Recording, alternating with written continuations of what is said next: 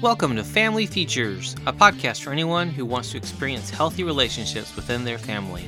This is Dr. Corey Gilbert, and I'm honored to come alongside you to encourage, educate, and equip you as we focus on the different relationships that make us family. Let's get started and focus on today's feature. In 2010, I was bedridden, and my daughter was born. It was one of those years that my wife and I think back on, and the coolest thing is we think back on with a lot of fondness, even though it was probably one of the most difficult times that we went through. In 2010, I was about at 115 pounds, 110 to 15 pounds, barely hanging on. I was in the middle of a very, very intense Crohn's flare-up that was totally incapacitating me. Now, what's really cool was I had a job that allowed me the flexibility to heal if I were to allow myself to. I didn't understand what to do at that point in time. I was actually on lots of medications trying to fix this, which really were kind of perpetuating the problem. But I was a professor, so I'd actually get up and go teach my classes. I never missed a class. And so the joke even years later was I've missed classes for cold, the common cold, but I've never missed because of the Crohn's. And it's true until last year, but that's another whole story. So I was bedridden. I was not a lot of help. We have 2 toddlers running around the house, plus a new baby. Not to mention we're living in a house built in 1893 that we're restoring, or I'm restoring, and there's no showers, and she just had a C-section. Life was really difficult. It was very bleak.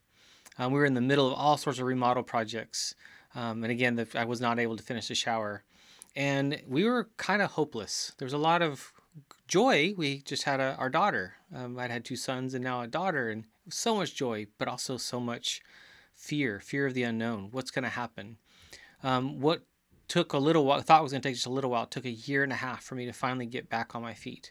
Well, what we did was amazing. It was actually key people that came into our life during that time. A physical therapist who had a background in naturopath that actually taught us how to understand my gut and how to feel through massage to figure out what's wrong and undo it. And all of a sudden, my gut's moving again. And some of when it was impacted, it was incredible. And I've had doctors tell me, that's not possible. And sorry, I beg to differ because we still use that same technique today when things get flared up, which means they close up. This was a difficult time. And part of what I would do is I would actually go to Netflix. I'd go watch TV shows. And I remember one day my wife walking in going, when are you going to fill your brain with something a little more positive? And I didn't like that. I remember internally going, don't you tell me what to do. And then realizing she's so right. And that what I put in my mind actually affects my mood and my heart and my hope. And she was so right, such an encourager. But then we actually met Dr. Goldberg, the Goldberg Clinic in Atlanta, where we were able to get off all steroids and medications and actually start learning to heal. Part of that journey was, again, a long journey, but it was eating fish and rice every day and being very careful, kind of like putting my gut in a cast. But really what the cool part was is we were journeying together as a couple. And I went from bedridden and 115 pounds to now I ride a Harley every day to work. I go backpacking, I go skiing, snowboarding, and do adventures I never thought I'd be able to do. Because we started paying attention to my body, and my wife learning how to hear things when I couldn't and see things when I couldn't, because there's a certain point in time when you're just so foggy brained you can't think for yourself. Many of you know what I'm talking about.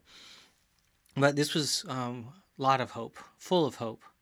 So when we look back on this time, what is so amazing is it's not full of horrible memories, because us as a couple, were strong. Finally getting off the steroids was a freeing thing, and actually to this day deal more with probably the steroids and the effects of those than anything else. I have found the 2 key things for me, and it's different for everyone, but it's been diet, so what I eat, and my levels of stress. And there's good stress and bad stress. There's just really unhealthy negative stress, and there's just the stress of being around a family or having responsibilities or work or finances, all those kind of things, but also having my partner. We saw extremely slow improvement, which is actually kind of hard too. And that's part of where people turn to the quick solutions oftentimes. And this really showed me that that's not my not what I want to do and not necessarily the best answers, finding those quick solutions. We also saw that it was up to me to become an expert on my body and my health, and that's a critical part of hope. One of the miracles today is I can actually gain weight. That's just been incredible to be able to actually gain weight and it kind of fluctuate, where before it was just constantly battling it to just barely stay at about 120, 125. And even during this last few months, I've had a lot of struggle with gaining weight because I'm sitting around too much and not being healthy, because it's all about a balance of exercise and food and all those things, as you know. But we are in a place of so much more hope because of managing stress and managing life. It's led to decisions, including for us homeschooling and other things that actually help us minimize some of those stresses. So if this is something that's actually kind of pricking you, I'd love to talk to you.